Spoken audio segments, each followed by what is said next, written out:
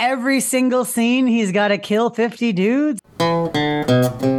Welcome to Geeks Without God with Molly Glover, Nick Glover, and Tim Wick. We're geeks, we're geeks, we're geeks without God. We're geeks, we're geeks, we're geeks without God. We don't recognize moral authority. We don't accept divine superiority. We're geeks, geeks without God. This week on Geeks Without God, we are discussing the new Dungeons & Dragons movie, Honor Among Thieves. We spoil the shit out of it, and there's a little kind of weird audio problem in the middle. So look forward to that. We're geeks, we're geeks, we're geeks without God. We're geeks, we're geeks, we're geeks without God. We're geeks, geeks without God. Welcome to Geeks Without God. I'm your host, Molly Glover, joined as always by my co-hosts, Tim Wick. Hello. And Nick Glover. A.K.A. Themberchild. Okay, don't make me make you put on a Themberchild costume, though, because I will do it for sex. And we're talking about Dungeons & Dragons, Honor Among Thieves, a.k.a. the new Dungeons & Dragons movie. It just came out, and we all saw it. And I don't know about you guys, but I fucking loved it. So we're going to spoil the hell out of this movie. I don't know how much you care. There is a plot. There are twists. You may care. But ultimately, if you want to listen to this to find out whether or not the movie is worth your time, I'm not going to tell you what to do. Are there twists? I mean, technically, there are a few. Twists. There are a few twists, I feel like. There's a couple twists there. Yeah. I wouldn't say they're completely out of the blue or completely unpredictable. Are but there unexpected twists? Maybe a couple. Maybe. There's one twist early on that the trailers did not set you up for. Oh. All right. Let's just go right out of the gate. Nick, what's that twist? The twist is that who the villain is, I would say, really. I would say that, I forgot the actor's name already. Hugh Grant? Hugh Grant is very much portrayed in the trailers as a part of their adventuring team and even their thief, I would say, if you had to guess, or their rogue. All of the posters show him as part of the team. Yeah. He is part of the team, actually, at the very beginning. Kinda. But also in the very beginning, he betrays them, and it's pretty obvious at that betrayal point, even before it's revealed that it's a betrayal, that there's shady shit going down with him. Mm-hmm. Because his character, Forge Fitzwilliam, is the one who is friends, or at least partnered with the Red Wizard Safina. And and she is the one who betrays them. Thereby, you could argue that Forge also is the one who ultimately is the architect of their betrayal. But maybe he didn't know. Maybe she surprised. She betrayed him too, Molly. Did you ever think? I didn't think of that. I thought she's okay. I thought for sure that women are the real enemy. So for context, for anyone that's not super familiar with Forgotten Realms as a campaign setting, the Red Wizards of Thay are basically fucking Nazis. Like they are undead magic wielding xenophobic genociders. They are magical fascists. So, and everyone knows this. It's not a secret. Everyone knows what's up. So if he's working with Thay, he's a villain. But that's why she hides her markings on her head. He knew, though. He tells her to hide her markings. I'm just saying. He tells her he's the Red Wizard in this movie, wearing her skull cap and hood and everything else is the same reason we don't have shirtless cop calendars. Right. Everyone would see all the Nazi they'd see all the swastikas. Yeah, that's right. Yeah. So, okay. I don't think we need to recap the plot because, if you're listening to this, you either saw it or you want to know what was great about it. So let's hit some high notes. Tim. Sorry. Very nice. Sorry. Very nicely done. I just watched Tim. History of the World Part 1. So, So what were some of your favorite moments? One or two moments that you really loved? And Nick, I'm coming to you next. Jesus, prepare yourselves. Why do I have to be first? I could go if you want some time. I really enjoyed the fact there was an NPC. Can I just say that? Yes. That we got the paladin played by Bridgerton Dreamboat. Yeah, and he's badass paladin. Clearly, like he's the level 20 to all these characters level 5s, and he's just there for a little bit, and then he leaves. He just walks away. He walks right over a rock, and Zenk Yendar. That part where he walked and they were like, he just walks in a straight line no matter what. Oh, here comes the rock. Here comes the rock. So I've been joking. That's how I play Assassin's Creed. I'm like, I find the point, I go forward, and I just walk over or swim. You whatever. just walk right over the rock. So it was great. Yeah. It was great. That's what non-player characters would do. You put a rock in front of them, they just walk right over it. And I loved that. I loved that there was this non-player character who's there to forward the plot, and then he leaves. I also loved the big fat dragon.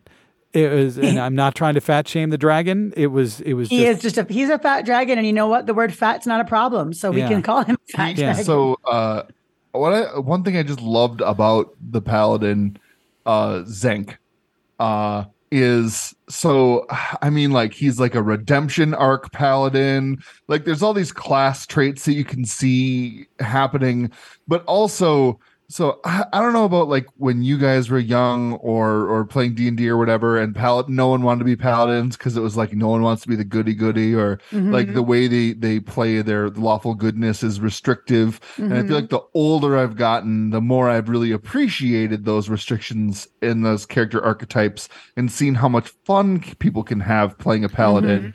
And this was such a fun stick in the mud. Like, paladins are supposed to be kind of a stick in the mud, but like, he didn't understand nuance. It kind of like Guardians of the Galaxy, Drax, but not simile and metaphor. Just I find that sarcasm is a blade that often cuts its wielder the deepest, or whatever. Like, all that. He was fantastic. Yeah, he was a great character. I enjoyed him, but I also enjoyed the fact that he wasn't there until the end. He was not a permanent party member. Right. So I think probably was my favorite bit of the movie. Other than Themberchaud, the fat red. Actually, Wikipedia calls him Pudgy, which I find to be fat erasure. That's fat erasure. I'm Pudgy. Themberchaud is fat. He is not Pudgy. He's fat. He is fat. Him's a big boy. Yeah, but so you liked that. I mean, that was obviously like some good comic relief. Yeah. Like, there's a lot of that in this movie. Nick, what parts? So, in a very general sense, so much of Dungeons and Dragons is actually in this Dungeons and Dragons movie. And the use of the campaign setting Forgotten Realms is kind of my favorite part. So that's a lot of small parts. But just viewing it as the movie and as the fun time it was, I really liked the Chris Pine as the bard, who isn't really good at anything. But he's the leader. He's charismatic. He's good at convincing people he's got a plan. Like, he very much felt like a played character in the same way that Zenk felt like an NPC. He felt like a PC, where he's like, what do?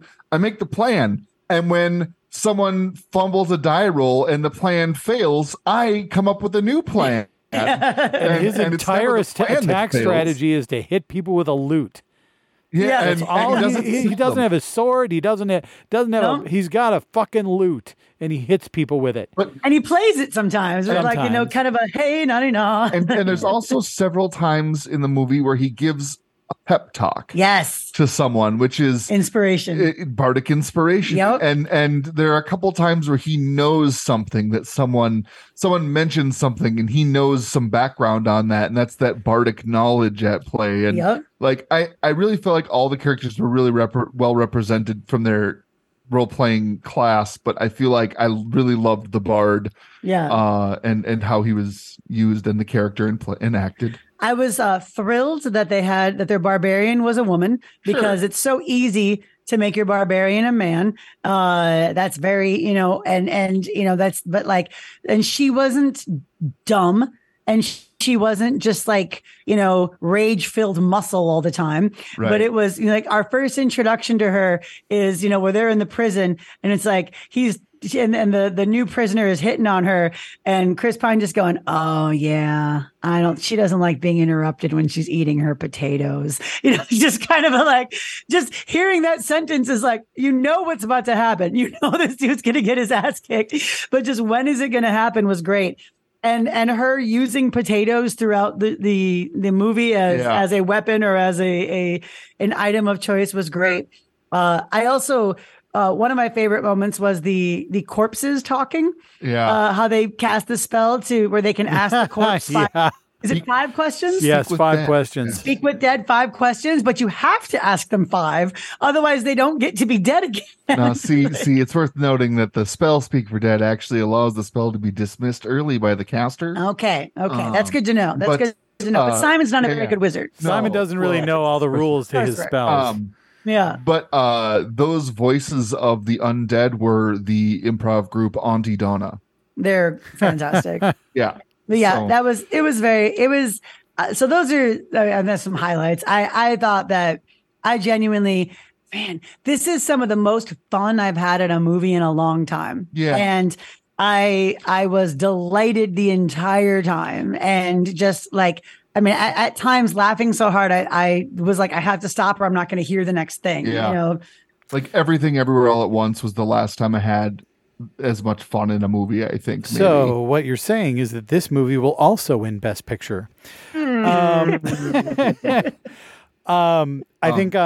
think what I appreciated about it a lot is, I mean, this movie was a Dungeons and Dragons campaign, right? It unfolds the way a good campaign would. And when you go back to the original Dungeons and Dragons movie, which is a steaming pile of crap, one of the reasons it's a steaming pile of crap is because it doesn't unfold like a Dungeons and Dragons campaign. It's clearly not made by people who understand how Dungeons and Dragons worked. So, I mean, yes, it's a story. Yes, I mean, there were very few twists in this plot that were a surprise to me, but the story is very much the way a D&D campaign story is told, where you've got the mini quests, but they're all leading back to this one major quest. And we've got our major final battle with our major big bad, where our heroes are clearly outclassed, but if they're clever enough, and if they paid attention to the hints the Dungeon Master has been dropping through the campaign, they will know just enough to be able to beat this unbeatable foe.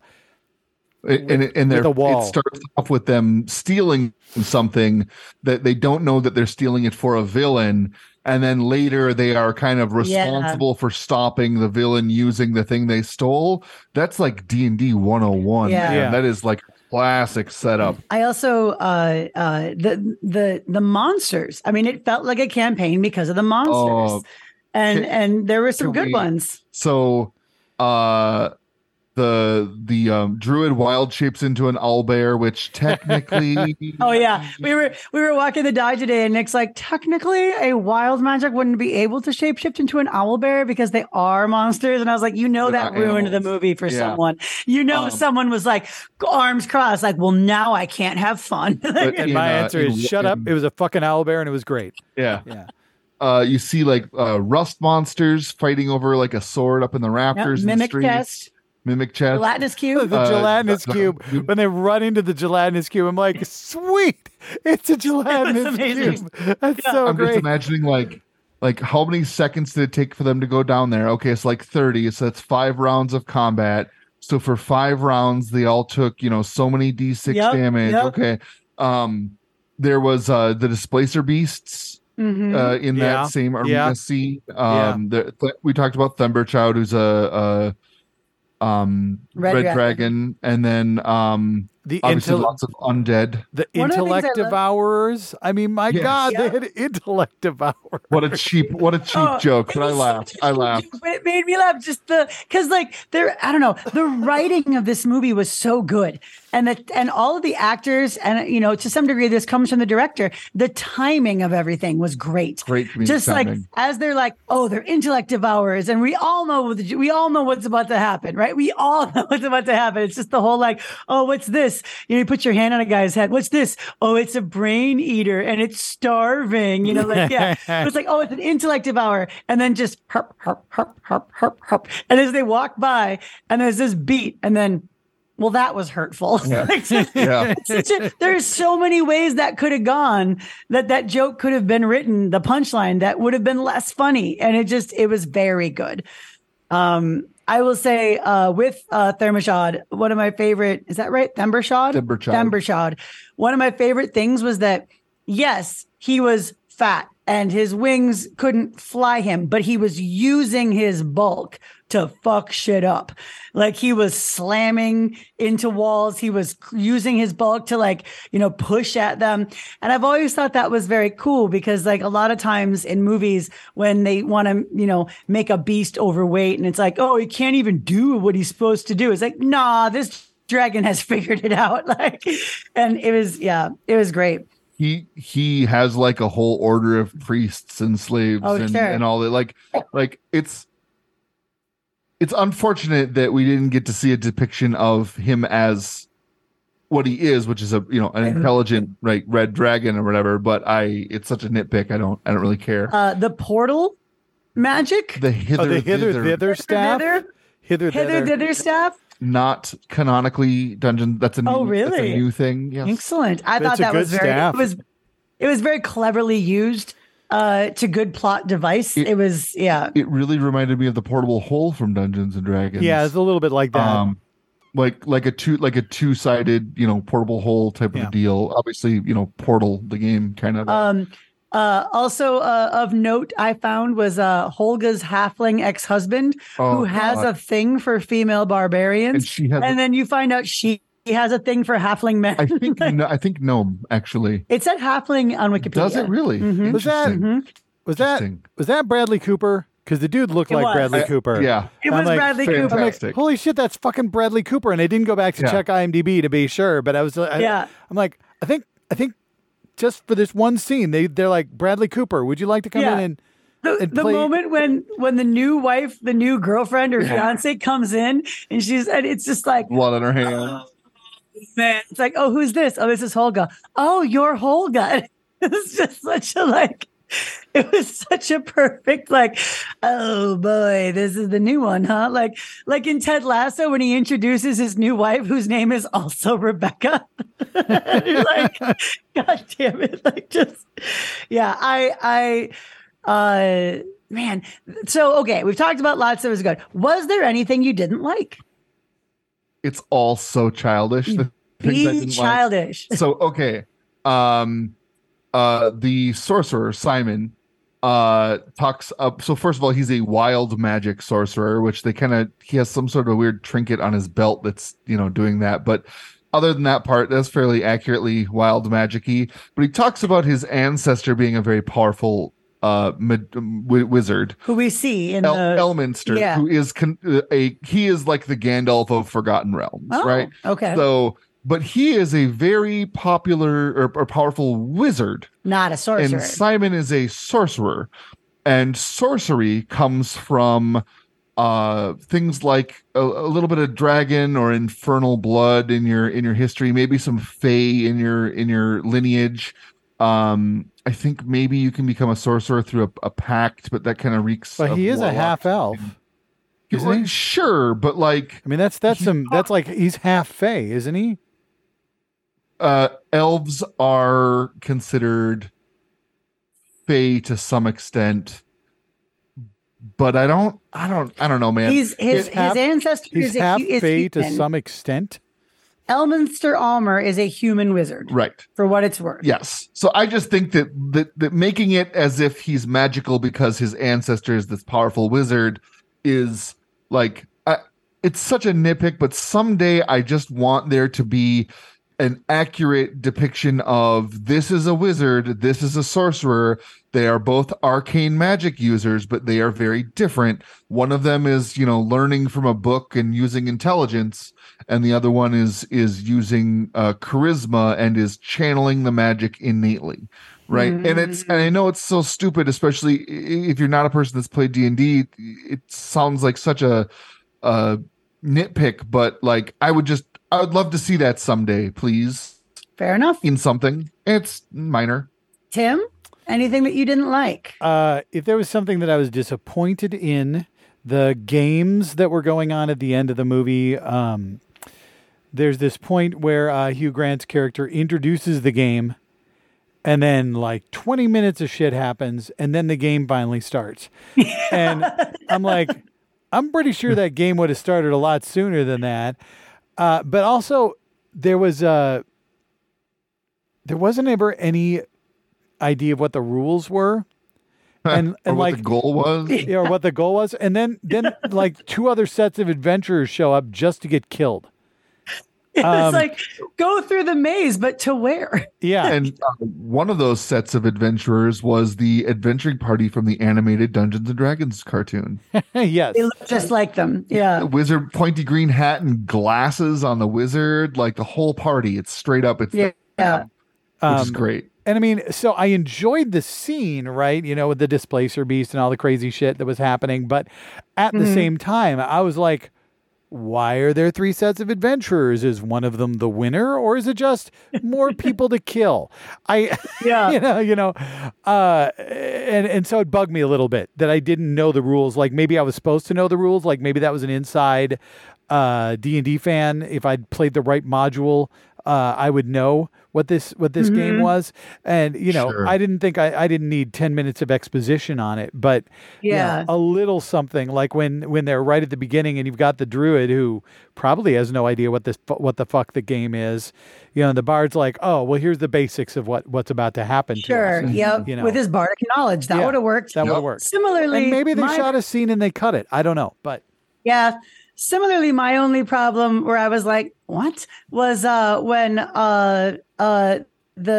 Doric, when she got her hand caught in the gelatinous cube, and then Holga pulls her free and the bracelet comes off. The magic dampening bracelet is the only thing that comes off in the cube. I was like, I would have loved even just one line that was like, I guess it weakened the clasp or fucking something. Sure. But it makes no sense how getting your hand, or maybe she lost her hand, right? If her hand had been dissolved, that would have been fine. And it was like, oh man, I lost my hand. Well, at least that bracelet came off. But instead it was like, she just pulled her hand free and the bracelet was in the cube. And I'm like, I guess. Like, I mean, I get that she needs to be able to do her magic for the, that's what so the movie can happen. But like, like any just throwaway line would have helped there. I felt kind of like, okay, with that one. Yeah. So anything else we haven't talked about, please? I like that Simon is, when they find him after busting out of the canonical prison in Icewind Dale. The name escapes me, but it's in there. They find him performing magic tricks, and all he's doing is prestidigitation.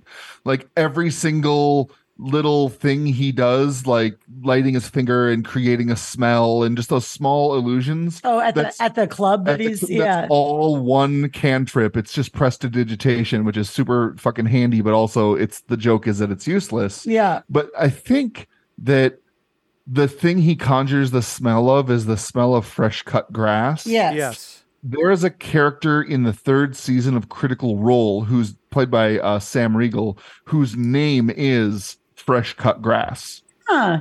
It might have been a little bit of an Easter egg, but the spells in this were really fun. The final battle with the villain is so full of spells.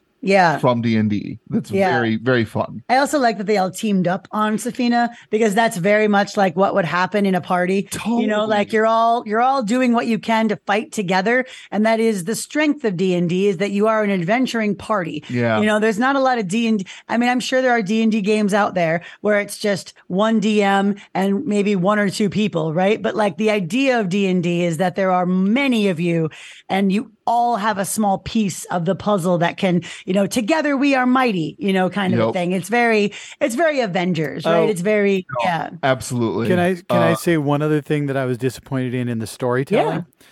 So our bard character's daughter is like our MacGuffin, right? She's the thing that they're trying to rescue. And she has, we've learned very early, an amulet that turns her invisible.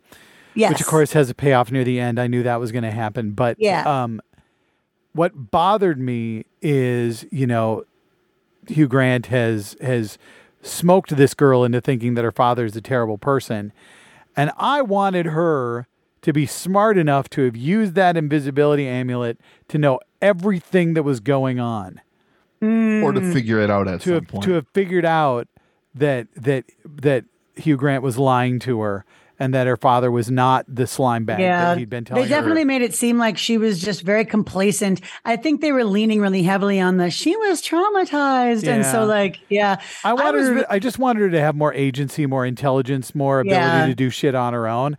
And I especially since she was like, she wanted to go with them. And, there is this idea that she'd been adventuring with them and doing small things. And so I wanted, because there had been an implication at the beginning that she had that capability, I wanted to see that used in a more interesting way. And I thought I felt like they kind of did that character a little dirty. I was really grateful. I was really worried that it was going to be like she was actually invested in her mom coming back to life. Oh, yeah. Because I was like every time Chris Pine's character, Edgin, every time Edgin was like, I'm going to bring back mom, I was like, she died in childbirth. Well, she doesn't know. Killed by the Fae. Sure, but she doesn't know her mom. She has zero memories of her mom. So as far as the Kira goes, she doesn't remember her. So she would for Edgin to keep being like, I'm going to bring her back. I'm going to bring her back. It's like, and luckily the actor playing Kira kept being like, okay, she never looked all that excited about it. So the fact that they used it on Holga, because that is her mom. I really appreciated that. And that they didn't do it in a ham-fisted way. Edgin didn't go, she is like your mom, isn't she? They just saw it. She just saw how much she was crying when Holga died and was like, yeah, this is right. This is what we need to use it for. Sure. I did also like the scene when somebody says something about Edgin and Holga being in a relationship, and both of them are like, "Ew, gross." No, gross. She had a bunch of really Holga Kilgore. Holga Kilgore, what a great barbarian name. Yeah. She has such a great, very understated. Dry humor in a lot of her jokes that I think you could really easily miss, because so many of the other jokes are kind of uproariously funny. But there's a moment where where Ed says I could kiss you, and she just says really low under her breath, just try it. And there's such a threat that comes with that so naturally. Also, she was a fucking beast. She looked amazing. They actually let Michelle Rodriguez bulk up more than she normally is. She looked bulkier than she does in the Fast and Furious movies. The costume really added to that, I think, but too. They did not shy away from that. They didn't shy away from making her look like a barbarian. Yes, and a lot of times with women, who are supposed to be strong, they definitely, it's like she's got magical muscles, Gal Gadot, and right? Her muscles are magic. She does Pilates. It's no, this girl lifts. One more part I absolutely loved was when they need a distraction, Simon does a major image of Edgin, of Chris Pine, the illusion where he's playing the flute, and how it starts distorting and his face starts drooping and everything. And something that's really silly about this, I think, is that if you want to meta game the movie, I'm pretty sure that's a spell that has concentration. And so you can't take other actions while doing a spell that requires concentration. And if you do anything, you get attacked or you try to do certain things, you have to make a concentration check to maintain your spell. So I feel like what we saw there was him failing a concentration check to maintain his concentration spell, and it failing in a spectacular and hilarious way. I don't need the mechanics to be so ingrained into the movie, but I really appreciated what they did. And one thing that I would really love to see come from this, because it was so successful, and I feel like everyone we know that's seen it has that very glowing things to say about it, is Forgotten Realms is a really big world. And we saw a good little taste of a whole bunch of different places. But honestly, there's no reason, just like with your tabletop role-playing game, you can't have them making new stories with new characters that are in this world that they don't even need to overlap very much. Just you keep using this as a setting, keep making D&D stuff, please. a Lower Deck style animated show in Forgotten Realms that crosses over with this a little bit would be great. Or, like a heist flick or a drama, or, you could do D&D horror, whatever. Like, you could do anything with this. And I think it's great to see them finally using the campaign setting and the world of Dungeons and Dragons, or one of the worlds of Dungeons and Dragons, and actually utilizing that. And gosh, more please. So what you're looking for is, maybe we would call it a D&D CU. I was thinking, what do they have? They have realms. It's planes. That's what it is. The Dungeons and Dragons cinematic realm. Sure. I would watch more. I would watch more movies produced by this group. They understand Dungeons and Dragons. They made a movie that appeals to people who don't understand Dungeons and Dragons, and also appeals to people who do. And that's smart. That's smart filmmaking. Honestly, I loved Justice Smith and Sophia Lillis, who played Simon and Doric. I would love to see them branching off into like starting another adventuring party to have another story. I don't think we need to see Ed and Holga and Kira anymore. It seems like they're maybe going to go settle down, and just have a family life, and that could be great. But I would love to see. I thought Justice Smith did a fantastic job with a character. Because, a sorcerer who isn't all that great, who has low self-esteem, could be kind of a drag, or could have been written as, kind of just a pathetic, whiny character. Oh, the girl doesn't like me. But that never happened. And he really did just keep striving. And I thought that was a great character. Sophia Lillis, man. So in the It movies, Sophia Lillis plays Beverly Marsh. Oh, I didn't put it together. Fantastic. And also, she's also in this. Hang on, I got to find it because she was in Sharp Objects on HBO, which is an adaptation of one of my favorite Gillian Flynn books. And she's great in that too. Definitely, I feel like definitely an actor to watch. She's got really good timing. She's got really good emotions without it overplaying anything. But yeah, I would love to watch something with the two of them. And I think it'd be great if they wanted to continue, if we wanted to have a Dungeons and Dragons cinematic planes, to continue by taking a couple of the characters and moving them into a new games, which, very similar to what Critical Role does. Very similar, with Dimension 20 as well. There are a lot of these. It's like there's some characters or even just actors that come over. But yeah, I absolutely, again, cannot stress enough how impressed I was with how funny this movie was. Like, I was expecting to have a good time, but like, it was just hilarious and really sharp writing. Yeah. Last thoughts before we go on to 5 questions, which we actually have. More, please. The one thing in the movie that surprised me was the jailbreak, when the only reason they were waiting for that one character was so that they could ride him to freedom. Oh yeah. As they were about to get released, I thought that was fucking hilarious. Yeah. What was his name, like Jonathan? Yeah, Jonathan or something like that. And it's like the only reason it was not because they were friends or they knew each other. It was just because, that's the bird guy. He's a bird. We can ride the bird guy to freedom. And that one character who all she ever says is Jonathan. Yes.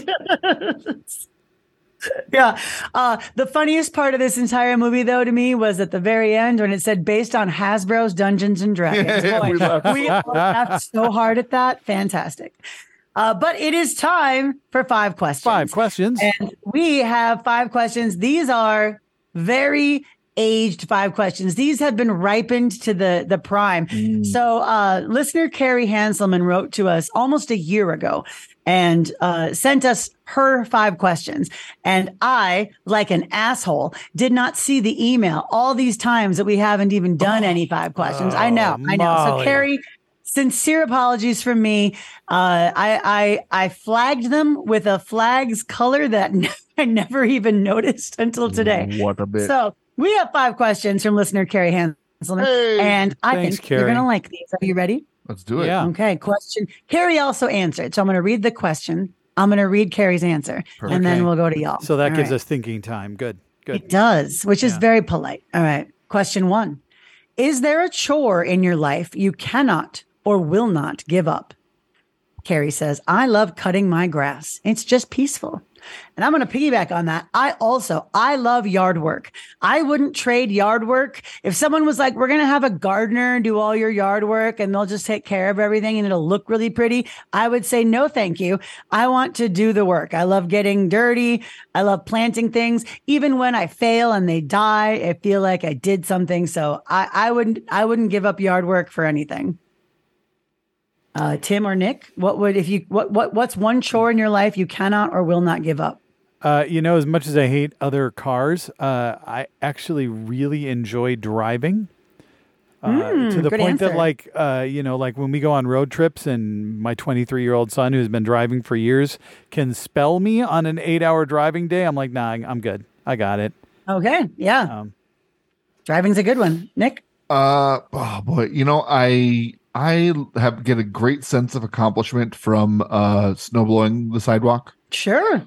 and going so far as to do like neighbors' sidewalks and stuff. I wouldn't give it up as long as I'm physically able. I would always do that. I think it's just I don't know. I feel like I did some stuff afterward. My husband likes to blow the whole block because it makes him feel like he did some stuff. And he did. It's true. Question 2. If physics wasn't an issue, what would be your dream vacation? Carrie says Australia. I'm assuming that's because Carrie can teleport the spiders away by the power of their mind. So if physics wasn't an issue, let's say you could just get wherever you needed to with snap of your fingers, etc. Where would you go for your dream vacation? I'd probably do a tour there. This is my obnoxious nerdy thing. I love America's national parks. I've only not been to 13 of them. Okay. So I would go to the 13 that I haven't been to, which would be require some considerable teleportation to do it in 2 weeks. That's true. Any thoughts over there? Oh, man, there are a whole bunch of places that I'd like to go that I don't want to fly to because it's just too far of a flight and it sounds very uncomfortable. I think if teleportation and physics defying is on the menu, that's when I finally do Japan. Okay. Yeah. Okay. I would go to the moon without a suit because I want to go to the moon. Understand, but I don't want to just listen to my own. Oh, the physics you would the whole time. The physics you would break is the need to breathe oxygen and or the fact that a vacuum is a problem. Sure, you'd bring a little pressurized atmosphere. I'd just have my little or something. But I would And if you guys won't accept the moon as an answer, then I guess I would say I would love to go. I want to go into the Marianas Trench. I think that sounds terrifying. That'd be very cool.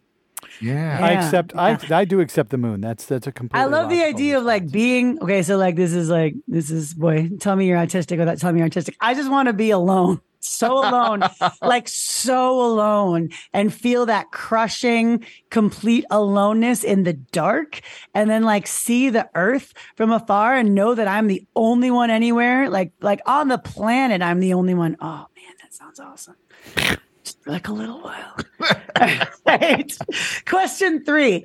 If due to comic mishap, you were declared Pope, what would you do after jailing all the pedophile priests? Carrie's answer. So many human rights changes, mostly in favor of women and LGBTQ plus communities. All right. So gentlemen, you have been declared Pope by comic mishap. It's legally binding. They all have to listen to you. You've already jailed all the pedophile priests because that goes without saying. What's your next thing you do? Use the immense Catholic Church fortune to end homelessness and hunger and or lobby for the taxation of religious organizations. That's good. Can you imagine if the Catholic Church like just plopped down millions of dollars on a campaign to, and what are they going to say? Like, you're anti-religious? You're the Pope. You're the Pope. You're as religious as it gets. Yeah. Yeah, that's good. And since you've already chosen it, I actually was going to say make it possible for women to be priests. Yes. Yep. That one change would have a huge rippling effect throughout the Catholic Church. Yeah, my answer before Nick answered was going to be state that God told me that we should all pay taxes, that all religions need to pay taxes. God told me so, and so the Catholic Church will now start paying taxes in every country that it is. Every Catholic Church will pay their share. It's time for us to render unto Caesar what is Caesar's. Yes, exactly. Yes, 100%. It's in the Bible, buddy. I thought about just saying like dissolve the Catholic Church, but honestly, I don't know if that would work. No, I don't know. Even if I was Pope and I was like, we're done, everybody, pack it up. Like, I don't think that would ever happen. That's how you get the time of two popes or Lutheranism. Or just straight up assassinated. Yeah, I don't think that would work. Question 4. When do you predict Marvel will jump the shark? Carrie has no answer for this one. So when do we predict Marvel will jump the shark? And let's define jump the shark as being the majority of people who are plugged into pop culture are done. Most of them are like Marvel has become a punchline. Marvel is no longer interesting. Marvel is like, Jesus Christ, can you believe they're doing that? So I guess what would in fact, let's just say what would happen that you predict make Marvel jump the shark? We'll say that. Well, so I think Marvel is aware of. Let's say MCU. I think that's what. Yes. I think that's what you're talking about. No, I agree. I meant that. So that I feel like the MCU is aware of the fact that there is Marvel fatigue with Phase 5, and you need to see 200 hours of things just to understand everything in the latest movie. And I think we are due for a bit of a reset with the end of Phase 5 after Secret Wars and that sort of thing. Secret Invasion. Secret War. So it's one of the later Avengers movies that they have announced. So I feel like we are in the process of Marvel cinematic fatigue right now. Okay. And I feel like they are already taking steps to reinvigorate the franchise in the future. So you think it's not going to happen anytime soon? I think if they're smart, they can prevent it. But I think it's a problem that they have to worry about that they are experiencing now. Okay. Tim, what do you think? What could make Marvel jump the shark? They'd have to lose a whole lot of creatives that are involved in Marvel right now that give a shit about it. You know, there's Marvel fatigue, but then there's Marvel making bad stuff. Most of the stuff they're making is still good, whether or not people are into it. And yes, people are kind of like, too many superhero movies. That's not even just Marvel's fault, right? That's right. The DCEU is making movies, is making more movies now. There's so many superhero movies. It's a genre that is pervasive and it's hurting Marvel. But I don't think, when you're talking about jumping the shark, you are talking about Marvel becoming shitty. Yes. I don't think Marvel's on the verge of becoming shitty. But it does. I mean, I agree with Nick. It needs to take a step back for a little bit.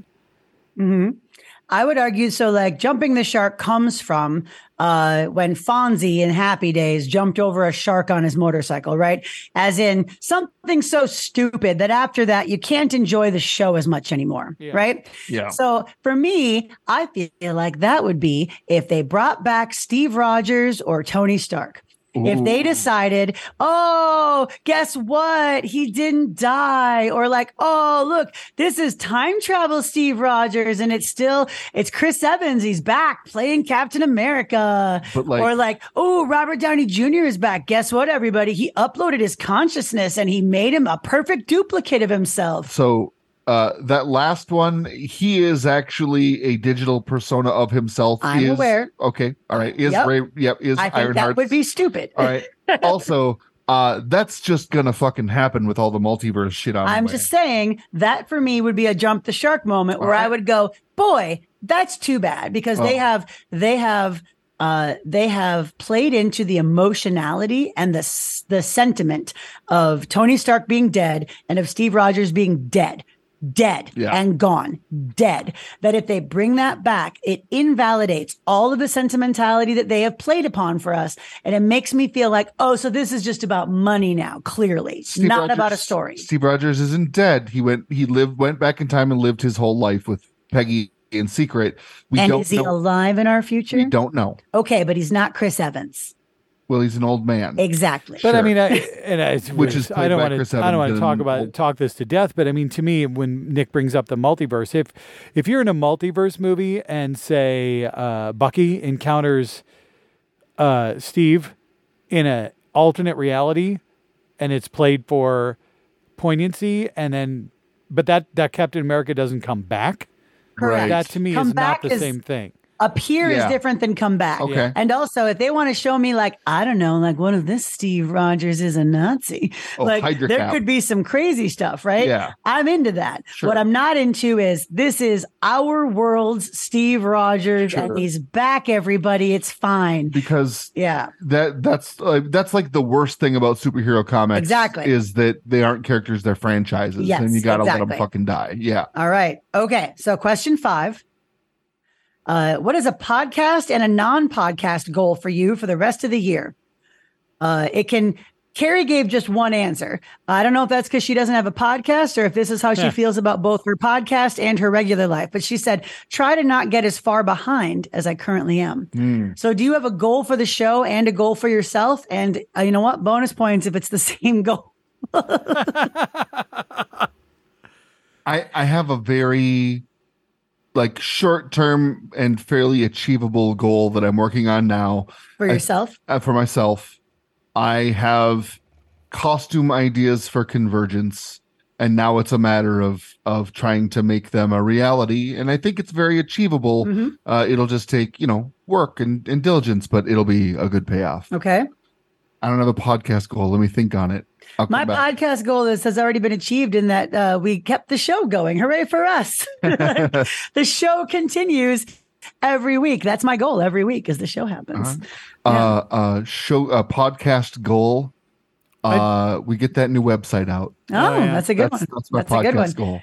Tim, goal for you, goal for the show? I just the goal for the show is just I'd love to have another guest like Carl Sagan's daughter, whose name I'm Sure. totally Sasha Sagan show up and say, hey, I'd love to be on your podcast, and go, holy shit, I get to talk to this person. That'd be cool.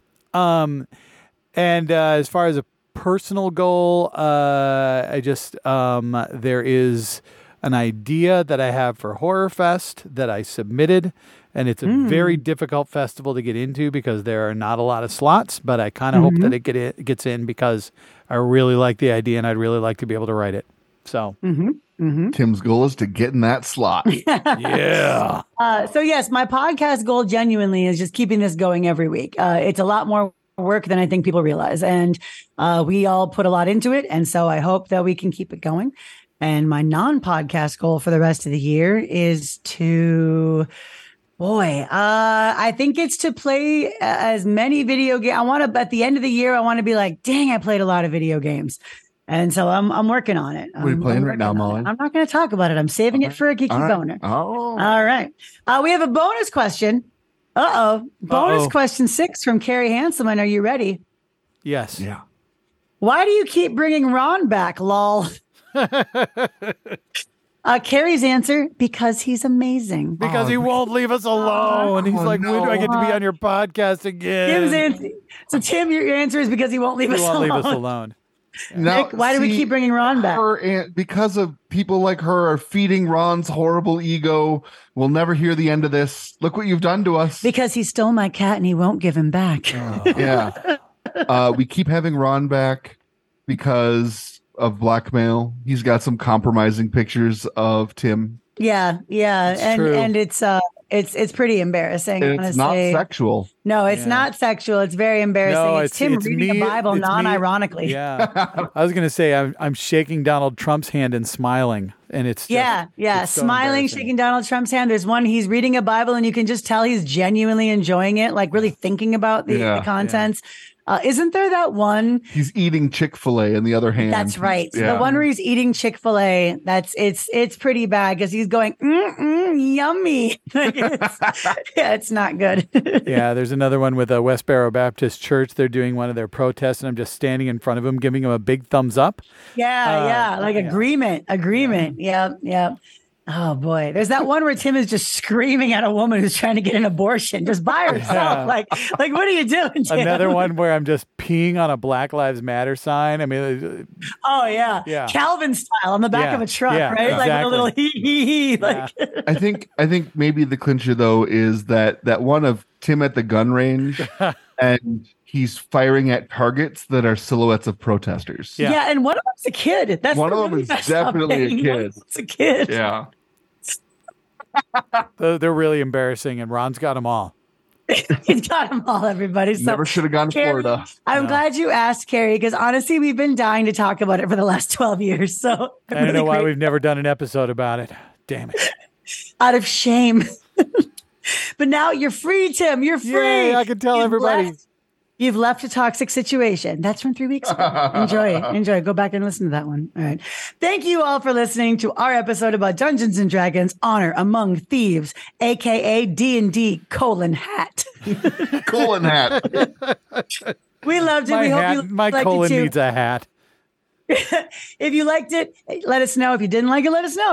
We love to hear about it. On the Facebook page is the best place to leave comments. We are getting that website together, everybody. It's happening. I don't even know why I keep saying it, because every time I say it, I just kind of cringe inside, because it is happening. We see progress like constantly. We're just trying to figure out some back end stuff. Speaking of figuring out some back end stuff, we will see you next Tuesday.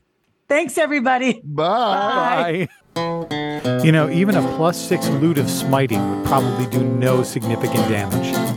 We're geeks without God. We're geeks without God. We don't recognize moral authority. We don't accept divine superiority. We're geeks without God. Need more Geeks Without God? Go to our website, read our blog posts, find us on Facebook, or follow us on Twitter @GeeksWithoutGod. Social media! We're geeks without God. We're geeks without God. We're geeks without God. That was so weird. I've never seen this thing turn off before.